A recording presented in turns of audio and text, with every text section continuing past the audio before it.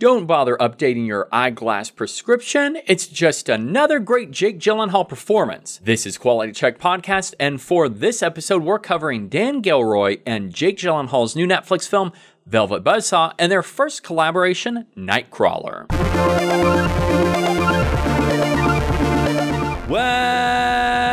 Welcome back, film fans, to a brand new episode of Quality Check. I'm one of your hosts, Daniel Posey, and joining me, as always, is Drew Douglas. It's nauseating to be here. Woo woo!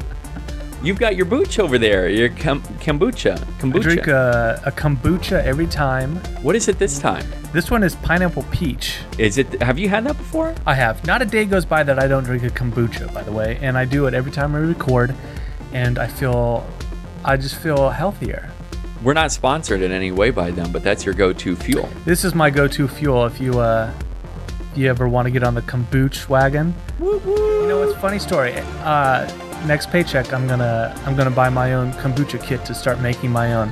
And you're going to have that for not just the recordings, but every single day. You're going to crack one open on the hour, every hour. I already do that. I love that. I'm spending a fortune on this stuff.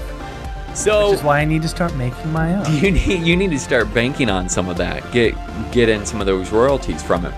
So, film fans, if this is a first time or if you are returning, we are a podcast in which each and every week we cover a new movie and return to something we've seen before to see if it holds up or gets better.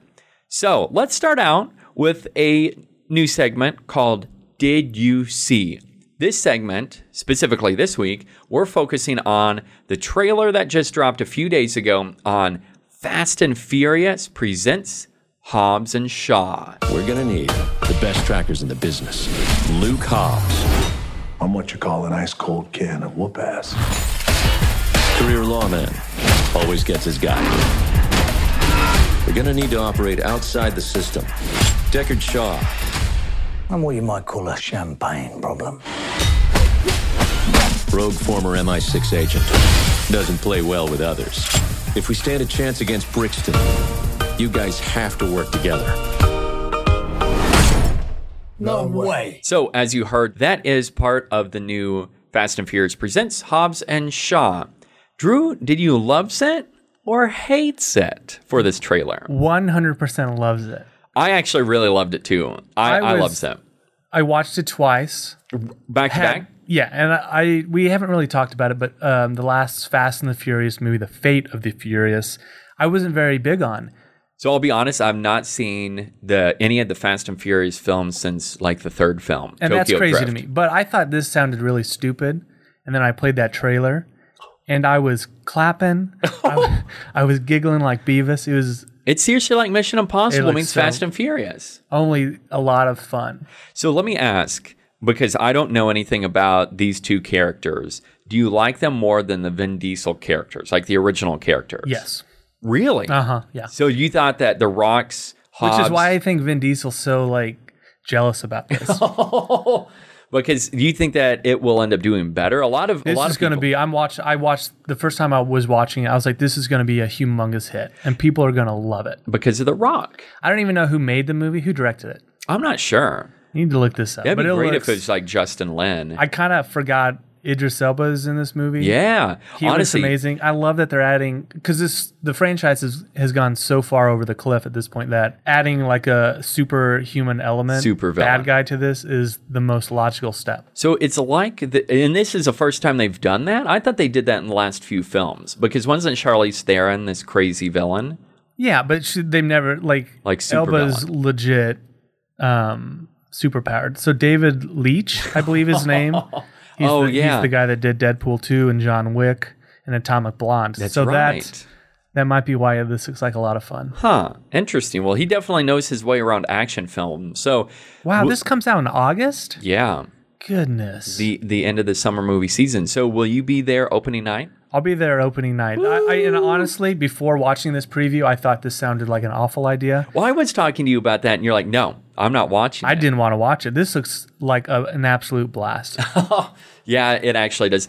Your favorite scene, was it when they were running down the building? I did think that was funny. and he mouths a potty word, which I was actually kind of surprised they kept that in there. Yeah, that was interesting because all of them are PG-13 movies. What if they ended up going with an R rating, an R-rated Fast and Furious? I don't think it's necessary. They definitely wouldn't make the money, that's for sure, because these films, I just cannot believe how much money these movies are making. But like you said, this is going to be a massive hit. I'm calling it now. You need to watch Fast 5. And then the other two after that. I mean, if you were to only watch one, Fast 5 is it's a masterpiece. See, for real? It's it's one of the greatest action movies ever. What? And I'm not being honest. Being completely serious. It was one again that I didn't expect much, and it was when they kind of realized they don't have to do racing movies anymore. It's a heist movie.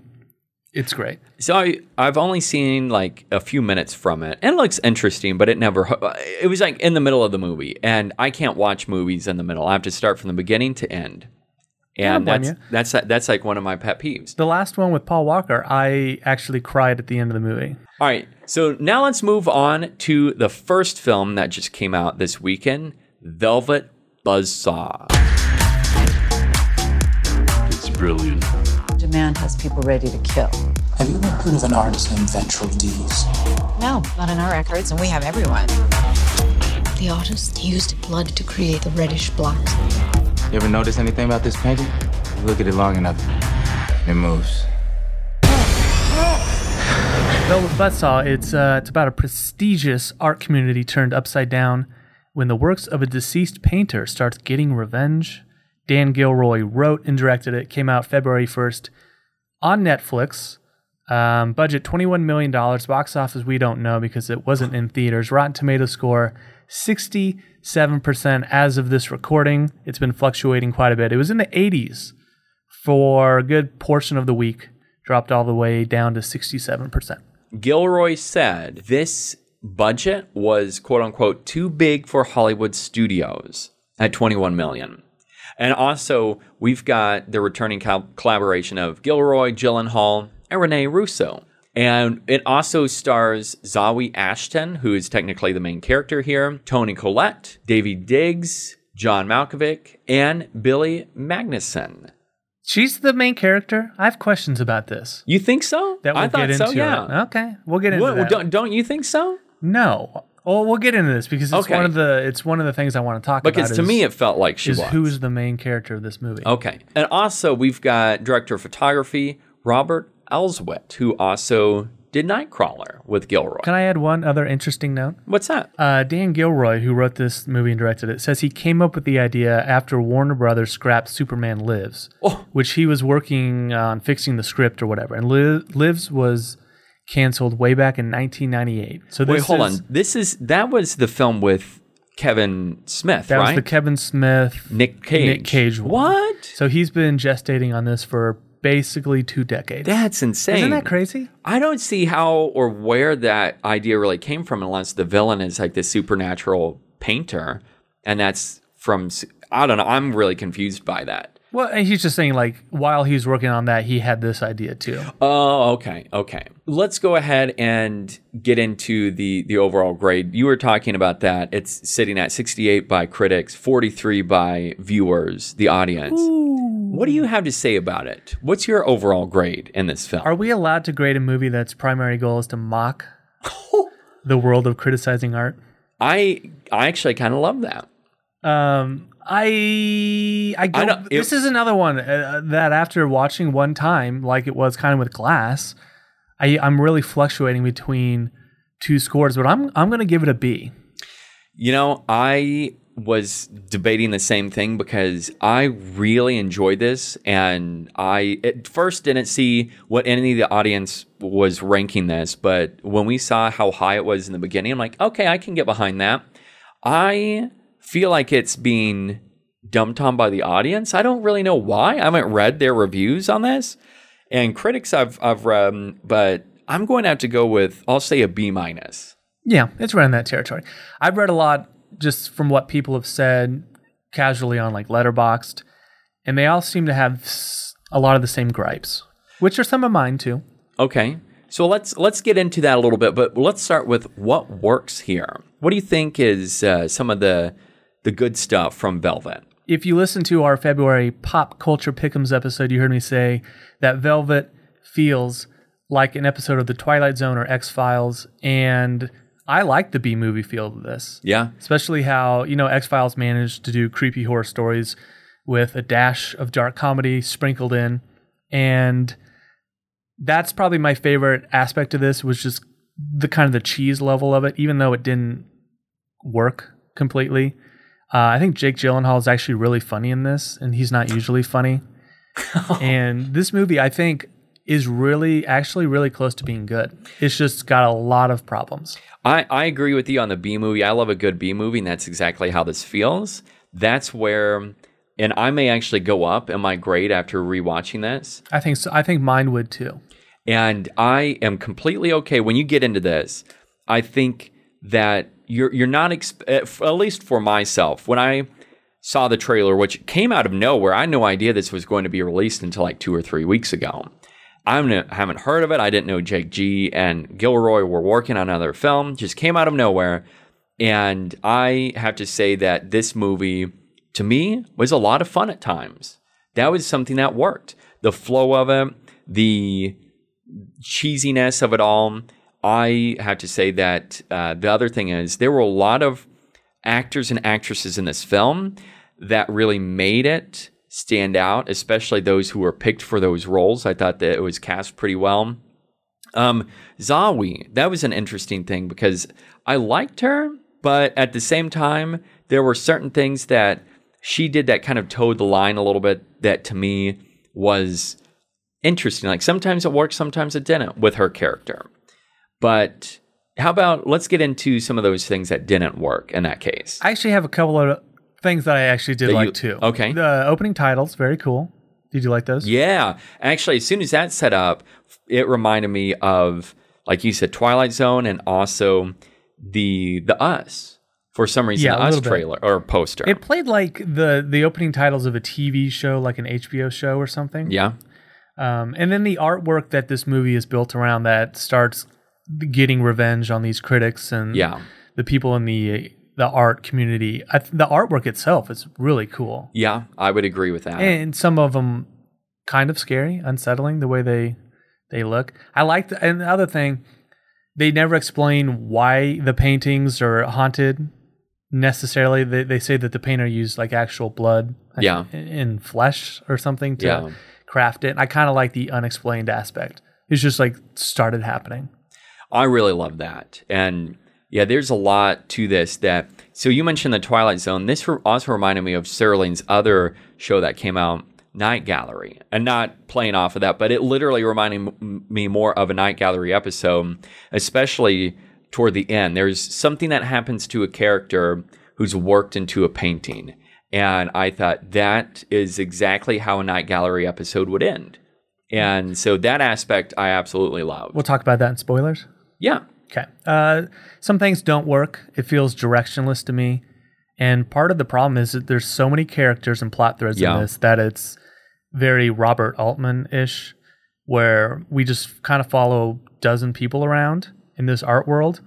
And that means there are stretches where Morph, who is Jake Gyllenhaal's character, completely disappears. Great name, by the way. Yeah. I kept calling him Worf in my head from Star Trek. But I assumed watching this that Morph was our main character. You didn't seem to take that, which I think is a problem. In the trailer, I thought he was, but I think even still watching it, he's the main character, but he'll disappear for 10, 15 minutes. Yeah. And I think that's a problem. That's part of this too many plot threads. We need to trim it down. The horror element of this movie, it's a satire and it's funny because it's kind of poking fun at this world. And then we have this horror element that feels tacked on. I wish they leaned heavier into the horror elements. Sure. Just go full horror. And the deaths that come because of the horror are not good. Some of those are just very abrupt. Yeah. And it just is like, really, that's all? The deaths aren't very good. They're not scary. No, some of those I was okay with. Some are, and we'll talk about that more in spoiler territory. Was not impressed with that. And then the cinematography, I have a question on this. So returning is Robert Elswit. Yeah. He did Nightcrawler, and then he also did Roman J. Israel, the Which Dan you haven't Gilroy's, seen. which I haven't seen. Dan Gilroy's second movie. I think that's an underrated film. Too. And I need to watch it, but I think he's worked on all 3 of Gilroy's movies. Did you think the cinematography in this is good or bad? Okay, I'd say okay. Just okay. I have a problem with all these Netflix movies. They never seem cinematic to me. And this one was another one that at times, whether it's aerial shots of LA, kind of these establishing second unit shots looked great. But the movie itself never struck me as like, oh, that's a beautiful shot. And that was, I think Nightcrawler looks really cool. Oh, Nightcrawler's great. It's a good, slick looking movie. And this, I don't know what it is about these movies, but they never impress me with visuals. And that too, I wonder, is that part of a Netflix? I mean, obviously you can't. But they can't. How are they, if the budget's $21 million, they're shooting this like a normal movie. Yeah. What is restraining that they have all the same talent. I don't understand why they're not translating. Yeah, I mean, that's a good point. And I don't know. I'd be curious to see this in the theater to see maybe if that changes my perception on that. But I would agree with you. I don't even know if that's a negative thing that I have. It was the question where I didn't know if it was good or bad. I would just say okay. Like you said, I wouldn't stand really out. I guess is the problem. There are a few things in this film that was just okay. The music was okay. Sometimes I liked it, but I didn't really remember a whole lot about it. I liked it. It was, once again, it was one of those that it was okay.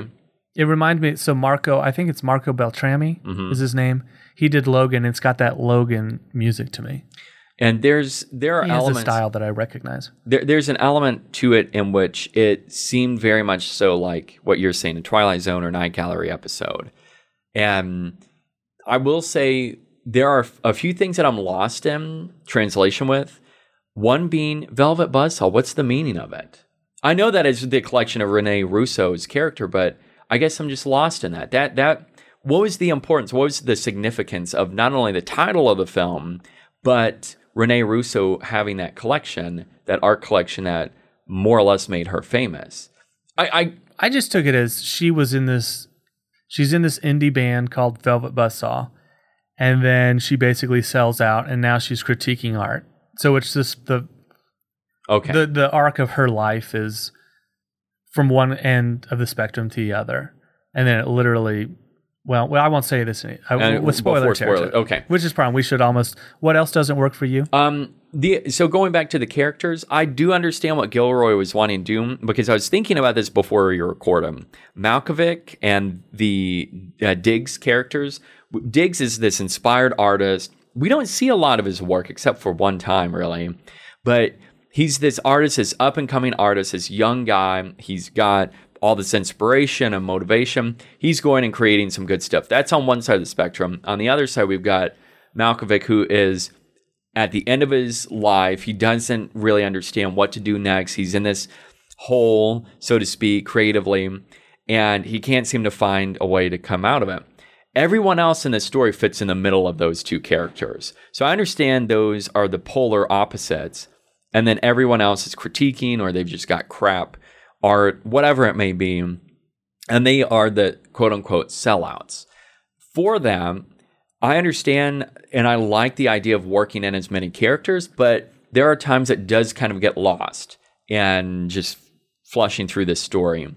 And for me, Zawi was the main character because of we follow her most of the time. And Gyllenhaal, like you said, there are times that he'll disappear and then come back. And to me, that's where I feel like Zawi is the main actor or actress. And she's the story that is the catalyst for everything. She and triggers everything. But don't we start the movie with Morph? Yeah, we do. That's why this was confusing for me. Sure. In that aspect. And so with that, even though I like the characters and the actors who are portraying them, at the same time, as you said, lost in translation is kind of how I feel as well with that. Those are the main things that I have to say. So I don't really have anything else to say for cast-wise. Yeah. So I like Gyllenhaal. Did you like Zawe? She was kind of bland to me. She was okay. Like I said, I think that there are times that she did work, and other times I think she was like not trying too much, but it just didn't work at times with her character. With her and her character. I think Netflix at this point has a contract with John Malkovich It seems like and they're it. like, whatever movie we're doing, we're going to stuff you into it. It's a little bit like Adam Sandler. He's always the same person, too, which is the problem I have with him lately. True. No, I did like him. There's no diversity with this guy. I liked him better in this than in Bird Box, in my opinion. Yeah, he's better in this, but he's also only in this very, about 4 minutes, which is good. And I think that's also to the benefit. What's his last great thing? I rewatched Rounders Red? a couple weeks ago, and did you like so incredible in that. See, I need to see that because I can't remember. It just makes every time I watch that, I want to eat Oreos. Oh, I've never seen the full film, being John Malkovich. I've never seen all of that. It's been a long time since I've seen that. I thought he was okay in Red. I didn't see that. Did they do 2 of those? Yeah, and he was on both. Bruce good in that? He's okay. I think that was he was checking out at this point. Yeah, I wouldn't say the downfall, but that's definitely the beginning where Willis, you're like, okay, what's going on here, Bruce?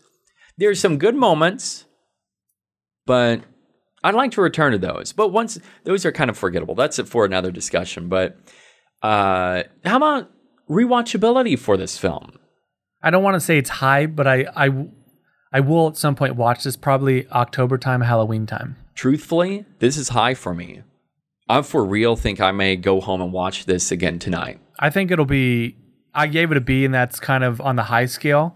I think it'll earn a genuine B when I rewatch it. I think it's something that you watch again and you'll like it a lot more. I will say, and this is by no means for revealing anything about Nightcrawler, to me, this has a higher rewatchability. I agree. One thing I like about this movie, too, is I think if you watch this in a crowd, especially people that like horror movies, or I think it's something that you can watch and laugh, and you can laugh at some of the deaths or some of the comedy itself. I think this is kind of a crowd pleaser in that, like a Final Destination type movie. Before we get into spoilers, I think this is Netflix's best film.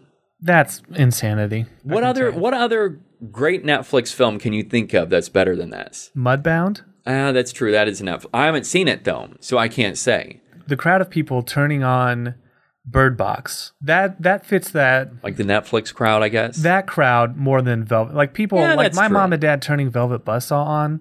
They're not going to like it. This isn't why That's a good point. They're flipping around on Netflix to find movies. This Christmas Chronicles is. That's like at-home entertainment. Sure. Or Bird Box is. I don't understand the appeal of Bird Box at all, really. I just don't think it's good. I think it's gotten worse weeks after thinking about it. And Velvet's definitely your niche. I mean, I probably the most that Netflix has ever produced in that case. Because we're watching this because we like Gyllenhaal, Gilroy, and the absurdity movies of like B-list stuff. So it fits into the kind of stuff that I enjoy. So I would highly recommend it to anyone who would be interested in that. If you like that stuff, I would never recommend this to casually. That's true. Be like, hey, what's on? What can we watch tonight? No, I'm not going to say this. And that's where I would recommend Nightcrawler over this, just to like a general crowd.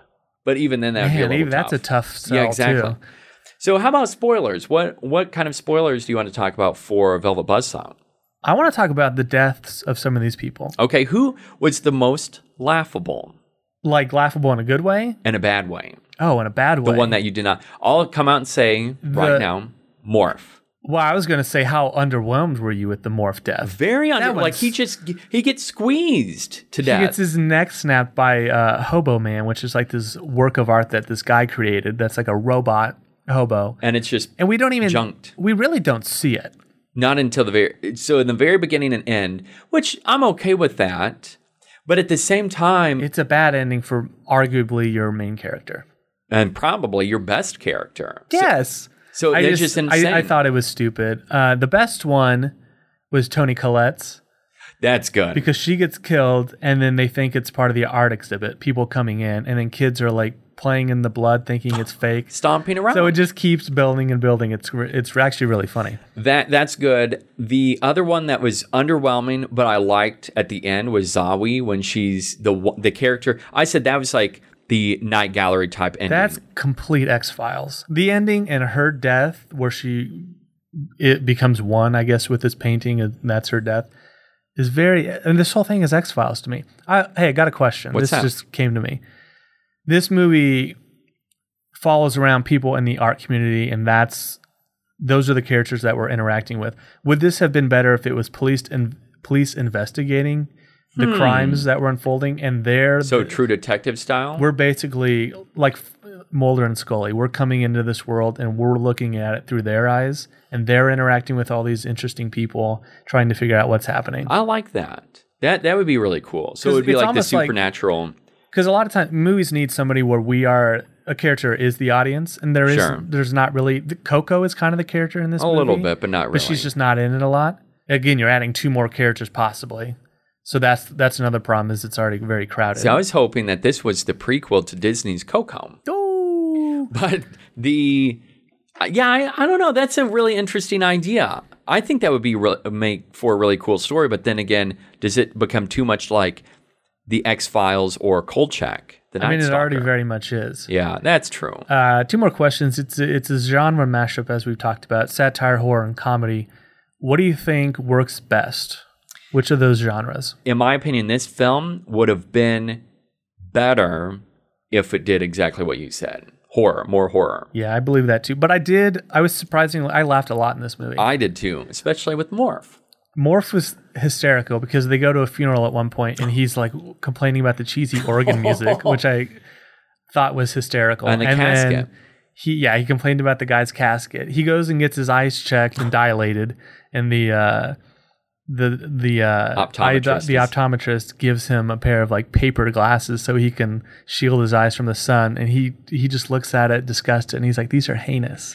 And whenever he goes in to find the archiving of the paintings, the lady, she says something along the lines of like, oh, is this your new whatever? And he's like, yeah. And he just takes them off. She thinks it's just some new high-class trend. I do have to say, though, Jake G was awesome in that. It was really funny. And I wondered if it was borderline offensive, his type of character. I didn't know if they pushed it too far, leaning into stereotypes of how he behaved. But I just kind of wondered. My last question, Natalia Dyer from Stranger Things plays Coco. She's in this for a little bit.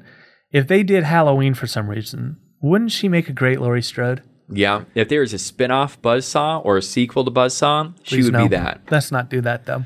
This would be such a great one-off.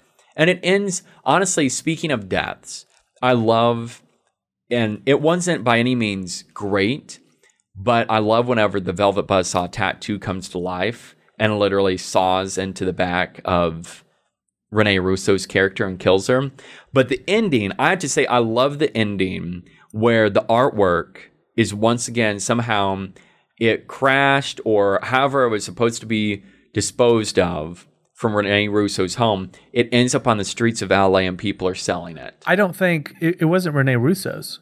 Well, they took it. Remember the truck? Her collection, yeah. Yeah, the homeless people take it. Yeah. And that to me was so cool because it's such a Stephen King ending. We'll get to the ending of both this and Nightcrawler because they both end the same way. Oh, yeah. I'll explain. I like that. Yeah, I see where you're going.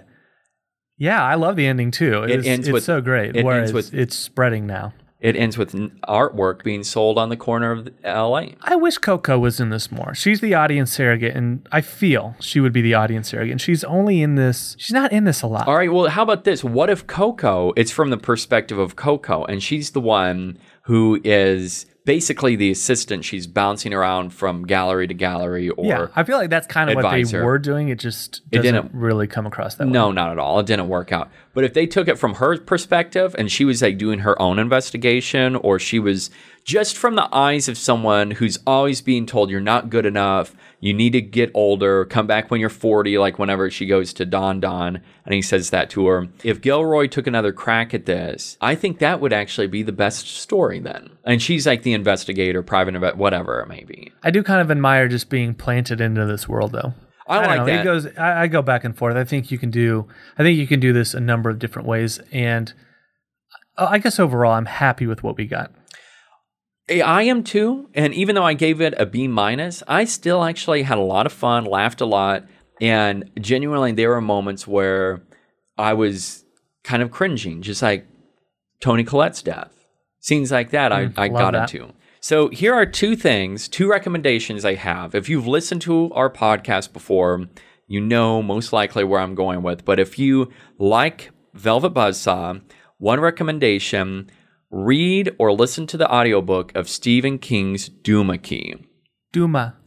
And Drew, I've tried to get you into this. It's like nearly a 30-hour audiobook read by John Slattery of Mad Men. I'm doing it next. I've decided. After I finish Hearts in Atlantis again, I'm going to dive right in. I only have a couple hours left. I would say it's one of King's better, I'm not saying best, but one of his better modern tales. It's so good. If you really liked Velvet, it definitely fits in line with what you're looking for this. There are some comparisons between the two stories, but I definitely recommend that. The other, so this was a Netflix show, or at least it was, I believe, BBC. It was a British show, and it stars Zawe and Toni Collette. This was the first time I saw them together, and it's called Wanderlust. Have you heard of this or seen it on Netflix? No. So it's like 6 episodes, very short. It's basically the story of a couple, Toni Collette and her husband, and they decide to more or less become swingers. And it's such a weird, offbeat story.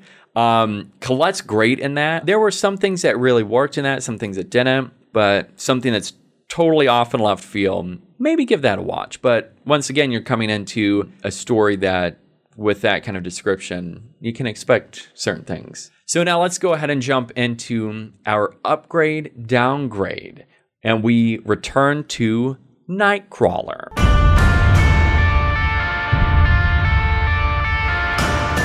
We're first! Go around, get a shot inside the car! Hey, back away! I got it, I'm back! Will this be on television? Morning news, if it bleeds, it leads. Are you currently hiring? I'm starting a TV news business. Nightcrawler, a little creep, uses the chaos of others to achieve the American dream when he starts stalking the streets of LA for the next big news story. Again, Dan Gilroy wrote and directed this movie. This is the second time in a row we've had a writer-director. M. Night Shyamalan last time. Woo. Came out on October 31st, 2014, Halloween, way back in 2014. Loves it. Budget, $8.5 million. Box office, $32 million in the U.S., $6 million around the world, $38 million total. Rotten Tomatoes score very high, 95%. Woo. I remember whenever that came out and the critics were eating it up and loving it, I thought, man, I have to see this. So do you think that's deserving of the love and praise that critics and the audience are giving this film? Too high. One other thing, Bill Paxton is in this. He was in this more than what I realized rewatching this film. And then Riz Ahmed, who was the bad guy, if you remember, from your favorite film of last year, Venom. Yes, Riz Ahmed from Venom. And also The Night Of. I actually forgot that he was in this movie. First time when you saw this, what were your thoughts? I saw it way back on opening weekend. Oh, so you did go to the theater and watch? Yes, I went. What are you nuts? Because I didn't. I did not. I know. You're I'm crazy. not sure why. I actually don't know why. When opening weekend, I haven't seen it since. So this is only the second, rewatching is only the second time. Me too. So we've both seen it twice? Yep. I first time, initial thoughts, I really liked it. I thought Jake Gyllenhaal was great. As I said, he's an utter creep. He felt like a character that really mastered and graduated from like some cheap self-improvement course, which I liked. And I like Gilroy's dark comedy, again, it's that good. he translated again into Velvet Buzzsaw. The twisted relationship between Gyllenhaal that he develops with Renee Russo, who is like, she's a news director for a newsroom in LA? Yes, morning news director. I really liked how he basically starts forcing her into a relationship, a sexual relationship too, because he keeps getting all this great footage. And a lot of what that relationship is, Gilroy hides from us. We hear about it, but it's always off screen. We don't see it. And I actually like that kind of stuff. That's good, yeah.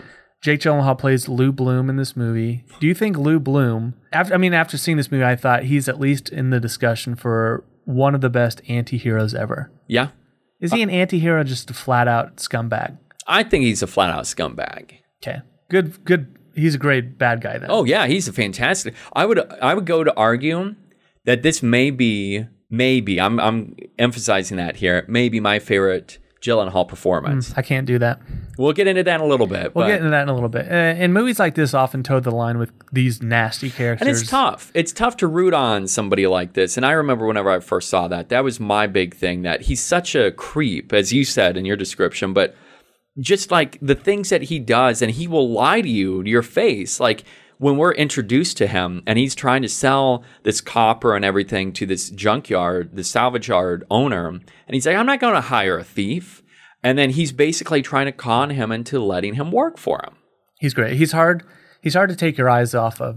And I think even with all his negative flaws, you can't help but watch him. So 2 things I want to know about this story and setting. We talked about Gyllenhaal lost 25 pounds for this role. He also did not sleep for a long time to try to build up this look. Because when I saw this, I thought, Gyllenhaal does not look healthy, and he looks like he's tired. Riz Ahmed looks bad, too.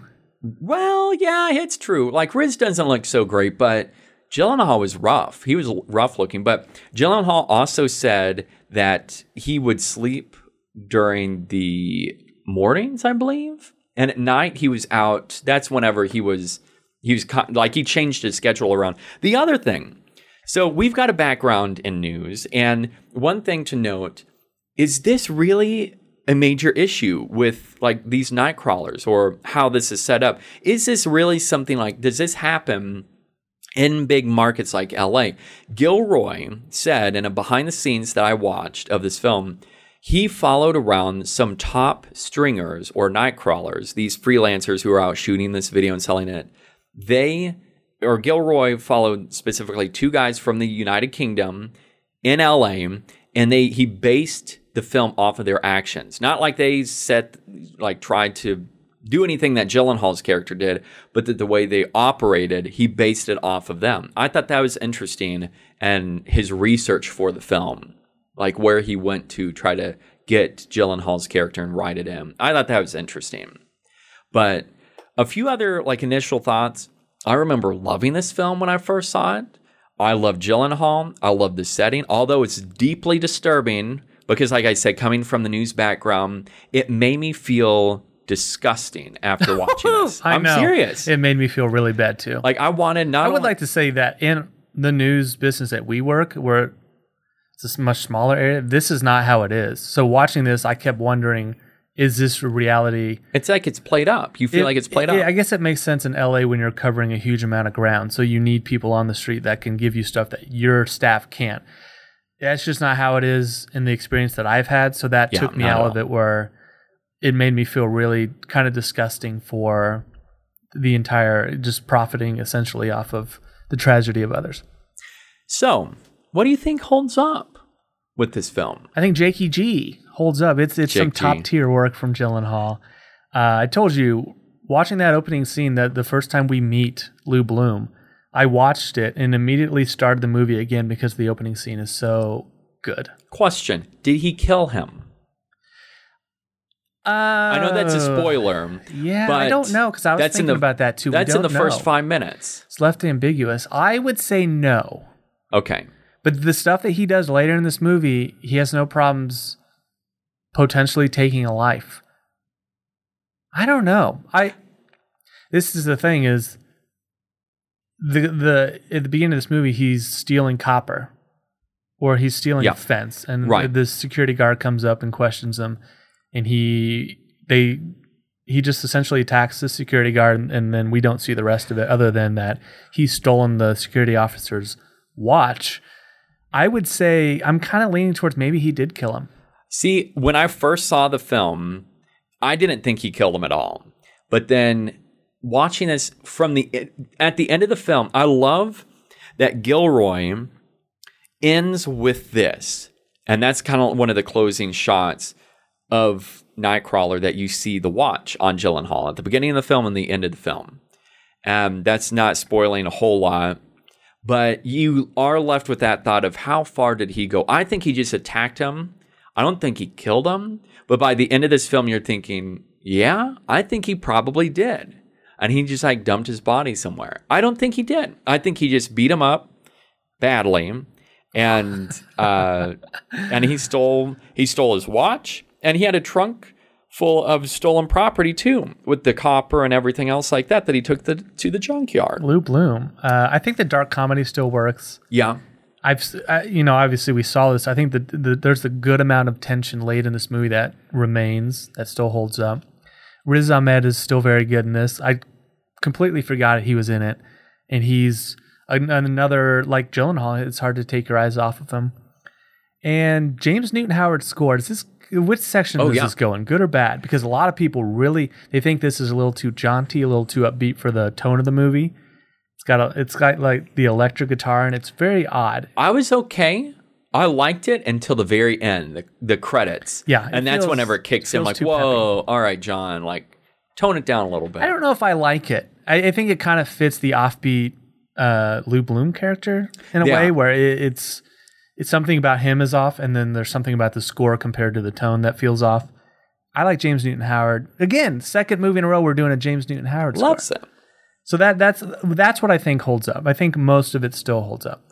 The other thing to note, I will say, about the setting, I feel like this film is terrifying, and that holds up. There are moments that it truly builds in suspension, and I mentioned in our last full episode on the Glasscast, I watched Nightcrawler with someone who has not seen the film prior. So this was her first viewing of it. She, just like with Unbreakable, for Nightcrawler, she wasn't as freaked out, but I felt like I was more freaked out and terrified, mainly because there are moments of this where it's so unethical that it makes me disturbed. Like, it, to the core of me, kind of shakes me because it is just so upsetting. She was also bothered, but not as much as I. But in like the last, I'd say 30 minutes, it's the climax of the film. I'll say that without spoiling anything. She was really freaked out by that. And I was, but I guess seeing what Gyllenhaal does, I wasn't to the nature of like more freaked out than everything else that he has done. But it does leave that idea of like building suspension that I loved. And I agree with everything that you said about what holds up. What doesn't hold up though? Basically what you just said. I think for me, it's an icky movie. So that you don't want to return to it in that case. It's something where I like it. I don't know how often I could rewatch this. I felt really bad watching this. So hence where Velvet, you would be able to return to that. That's why this replay value hurts. I wasn't as into it the second time, I'll say that. I watched it uninterrupted, and I think a couple times I checked to see how much time I had left. I did once, and it was midway through. That's not a great thing. Lou does a lot of bad stuff in this movie, and Lou basically wins in the end. Is that a good thing? I think so. Gilroy in the behind the scenes said he wanted to create a story, not that the bad guy wins, but he wanted to create this American dream story that if you pursue what you love, that you can achieve it. And he wanted that story to stay the same. And in that case, Jakey G, he definitely gets to it. I did not hate it for that reason, and it did not make me feel any worse than what I'd watched, because knowing that this is just a film, but then again, really in the back of my mind, I'm like, but is it just a film? That's honestly a disturbing thought. So I think for both this and Velvet, Gilroy allows the viewers to leave the film and turn it off, but that thought remains in your mind. I think that's actually rather brilliant because it allows you to keep thinking about the film long after you've turned it off. So did I like it? No. But is it effective? Yes. That's what I'd have to say. I agree with that. What else don't you like? Because I have one comment to say, but it's not a problem. It was just kind of going back to how Velvet ends and how this ends. That's pretty much it. The rewatchability, like you said, is actually, it went down in my book in terms of like, would I be able to return to it for a third time? Not for quite some time. It'd have to be maybe I'm high on Gyllenhaal again and I want to rewatch all his best work. And that would probably be the reason why I'd return to this. Don't get me wrong, I want to return to it, but I'm okay not returning to it for a while. Because it is one of his best performances. Yeah. Hands down. Yeah, Do you want to segue into, do you have anything else? Or Let me say one thing real quick. So I talked about how this and Velvet basically end the same, because at the end of this movie, Lou has his own team of news crews, and the movie ends with two of his news vans going off into diverging directions in LA. So he's basically like a virus now spreading through LA. In Velvet, it's the same way. It's these haunted paintings are being sold by homeless people and, again, spreading through LA. And I like that they mirror each other with the way they end. It's something bad that is kind of weaving into the community. So I love the ending. And I don't really have a problem with Lou being bad, I guess, and winning. Because I would imagine a lot of people win by doing a lot of really bad things in life. So it makes sense. And doing this Nightcrawler game, so to speak. Yeah, let's talk about Gyllenhaal and his performances. Let's do it. Because I will say that easily segues into the MVP of the film for me. That's easily it. Jake Gyllenhaal? Jake Gyllenhaal and his portrayal, his acting is on point. And like I said, I will go to say this is one of the best performances of Jakey G. Well, I agree with that. Is it his best, though? It's, going back, I'd have to go down the list and look because, in my opinion, Jakey G is one of the best actors currently working. You know what mine is? Of your favorite Jake G? What's that? Bubble Boy. I've never seen that. I'm kidding. I was going to say, I can't say because that may be the case. I want to doubt it. That joke got ruined. No, Zodiac, I think, is his masterwork. I need to return to that because I wasn't a huge fan the first time I saw it. I thought it was okay. You didn't like Zodiac? I thought it was okay, but I need to rewatch it because it's one of the greatest movies. I turned it on and off 2 different times because I kept getting bothered during the film. So that's why I think I wasn't as into it. And he's maybe overshadowed by Ruffalo and Downey Jr., but I think he's incredible. See, RDJ I thought was really good in that. You need to watch that because that's Fincher's masterpiece. Easily over anything else he's ever done. Over Social Network? Yes. That's not even in my top 3 probably. What's your MVP for Nightcrawler? Is it Jake G? I mean, I kind of might just say, what is this movie trying to say about the American dream? That might be the MVP for me, is its message and how far you're willing to go. Jake Gyllenhaal is kind of lumped into that because there's performance. I just like what Gilroy's saying. Upgrade, downgrade, or stays the same? How would you rank Nightcrawler? I'm actually going to say downgrade. I hate to say that because it's still a good movie, but how much of a downgrade? It's a downgrade. I don't know. The fact that it's a downgrade. That's all I can say. But I'm saying downgrade a little bit. By a little bit. I'm very surprised that it's a downgrade, but I have to because it's just I don't want to watch this anytime again. And again, I wasn't as into it the second time. So, and I completely agree with you, and that really bothered me because I was so pumped to return to this film. And I watched this on Friday night, and the plan was to watch Nightcrawler, then go right into Velvet. And I was more excited ending Velvet than I was Nightcrawler. The pairing is a good double feature, though. It is, actually. Like you said, it mirrors each other. But yeah, it's kind of, it upsets me a little bit, the downgrade. All right, so I just have one question. Between these 2 films, Nightcrawler and Velvet, which Jake G performance is better? Nightcrawler. Yeah? By a little bit, though, I'd say. I don't know about that. I think he's way better than Nightcrawler. I really like him. He feels he's more important to Nightcrawler than he is to Velvet. Yeah, that's true. That's true. I got a couple questions. Okay. Hit me with your cues. Gyllenhaal and Gilroy have worked together twice. Do you want to see them work together again? Yeah. And do you hope Gilroy's next project strays away from the satire genre? You have 2 basically back-to-back with these 2 movies. You want to see him do something a little different, or do you think he's kind of found something that suits him?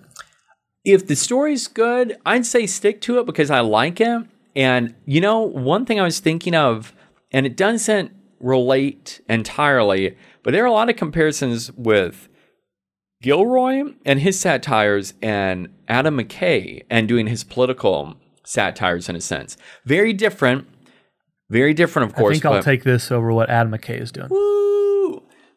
Unless it's Vice too, baby. But then I want to say something about Vice real quick. So we're getting all this news about the Batman, Matt Reeves' new movie, and the Penguin is rumored to be the central villain. Hopefully it's Adam McKay. Don't you think, and after seeing Vice, Christian Bale would have to pack on a lot of pounds again. He would be the most perfect penguin, don't you think? He would be incredible. Two words. What? Loves it? No. What? Danny DeVito. You're an idiot. I'm just going to say he would be incredible as a penguin, and he would have so much fun doing that. That's so totally random, but that's just my thoughts. Yeah, that's true. Also, my pick for Batman, just in case anybody wants to know, Joel Edgerton. Just throwing that out there. J.E. My pick. It'll never happen, but My pick, Jake Gyllenhaal. I could go for it, but I want somebody older. Jake G would be an interesting take. I know a lot. That's been like he's the number one rumored. Just give me the hashtag bring back Affleck. That's all I want. I got one final question. This goes back to Velvet Buzzsaw. Morph critiques everything he sees, but why isn't he critiquing his haircut? It's awful. It's awful. It is very awful. Hated it. What is he doing? He hates everything, but he can't look in the mirror and see he's got the worst haircut imaginable. I just totally surprised by it, but I'm actually wearing my hair like that right now. I don't know. That's why I can't even look at you in the eyes. It's awful. Do you think that at any point in either Nightcrawler or Velvet Buzzsaw, Jake G's character drinks kombucha? I feel like Morph would be a kombucha drinker. True. He works out. I love that. They have to address why he's got a good body, and he's like, I work out frequently. Loves it. All right. So now let's transition into one of our favorite games here, the movie review game. This is where I will present this time 4 reviews to Drew, and Drew has to guess which of the 4 is fake. Which of these 4 I wrote myself. And that's it. You just have to guess one. Last week, Glasscast, you got yours right. Yeah, almost immediately. I'm not good at this game because you can tell, you know me well enough to know when I write something. So before... which is the problem. When we go into this, are you going to be looking at me or are you going to be looking I'm not going to look at you because I get nervous. Okay. I start sweating.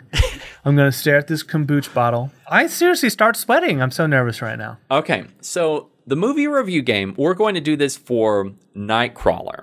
We're doing a retro movie review game. Okay, Drew, are you ready? I'm ready. All right, starting with the first review. Number 1. The directorial debut from Gilroy offers a rare feat of mystery and surprise without overindulging, but the heavy lifting relies on Gyllenhaal's talents. Okay, that sounds real. Number 2. It seems like a lot of satirical hue and cry about a social problem I'm not sure the nation is currently plagued by. That sounds fake. Number 3. Now 33 years old at the time of the film, Gyllenhaal is the same age that Robert De Niro was in Taxi Driver. And like him, he's learning to channel an eerie inner charisma, offering it up in glimpses and glimmers rather than all at once. God, that's you have the longest. I know, I'm sorry. But that sounds like you being long-winded. That sounds fake. Okay. All right. And the 4th and final. The movie is a bit soulless, but that's the point. Gosh. Would you like me to read those again? I think the last 3 sounds fake. The last 3? I'm crossing off the first one because that one sounds real immediately. Okay. So number 1's you don't out. need to read 4 again. So 2 and 3. I'm going gut. I don't even want to hear it again. I'm going number 3 because it just sounds. It sounds like you went back and you're like, how old was Gyllenhaal in 2014? 33. So I'm saying number 3 is the fake one that you wrote. Okay, number 3. Yeah. Are you locking it in? Locking it in, baby. Final answer. Yeah. You are incorrect. Oh my gosh. Do you know which one I it hate is? This game. Is it number 2? It's number 1, baby! Woo! The one that I thought was real? Yes. That's why it's game so much. I really do. I hate this game more than anything. I'm the freaking one that made it up. So as soon as you said I'm crossing off number 1, I'm like, yes. Number 3 I found, I'm like, what would be one thing that could, and that was the longest. I don't even agree with number 4. Yours are so long. Every one of these are so long. I picked the 3rd one because it was longer, but I also followed that up with the short one. That's kind of my reasoning. But I do remember when this came out, people were comparing him to De Niro in Taxi Driver. Yeah, and that's kind of thought was maybe why it was fake. That's actually why, too, I kept that, because I remember, like you said, that was a major point for Gyllenhaal. People just kept going back to it. All right, movie review game. I hate this game so much. It currently stands that I'm at 1. I have yet to win, but I also won the Rotten Tomatoes game. We've got Happy Death Day to You coming out. One of my most anticipated movies of 2019. It's at the top of your list. It's not at the top, but I cannot wait to watch the first one again. I'm gonna seriously put on my undies and go do something wild and assume that I'm living in a Groundhog Day. Are you going to wear the baby mask, whatever the what is it, the kiwi pie, whatever the heck they call it? Kewpie? That's it. Yeah, that's the mask, right, that they used in this. I don't know if it looks like the cake baby or whatever it's called. Mascot thing. Hostess baby. So Happy Death Day to You is coming out. We're doing that. And the first film, Happy Death Day. So just a heads up, watch both of those films. That way you'll be able to listen to us and share your thoughts. I'm kind of pumped. We've got Velvet, kind of a thriller horror film. We've got Happy Death Day to You, also a horror film. So back-to-back horror films. Just a heads up, new episodes are bi-weekly and are released on Tuesday. So every other Tuesday, you can expect a new, full-blown Quality Check episode for you. Hit us up online. You can do so on Twitter, where our handle is @QualityCheckPod, or get in touch with us on Instagram @QualityCheckPodcast. You can also email Drew your favorite responses to Gmail, qualitycheckpodcast@gmail.com. I can't wait for us to be dressed up in the next full episode wearing that baby mask, wielding crazy knives. Guess what? What's that?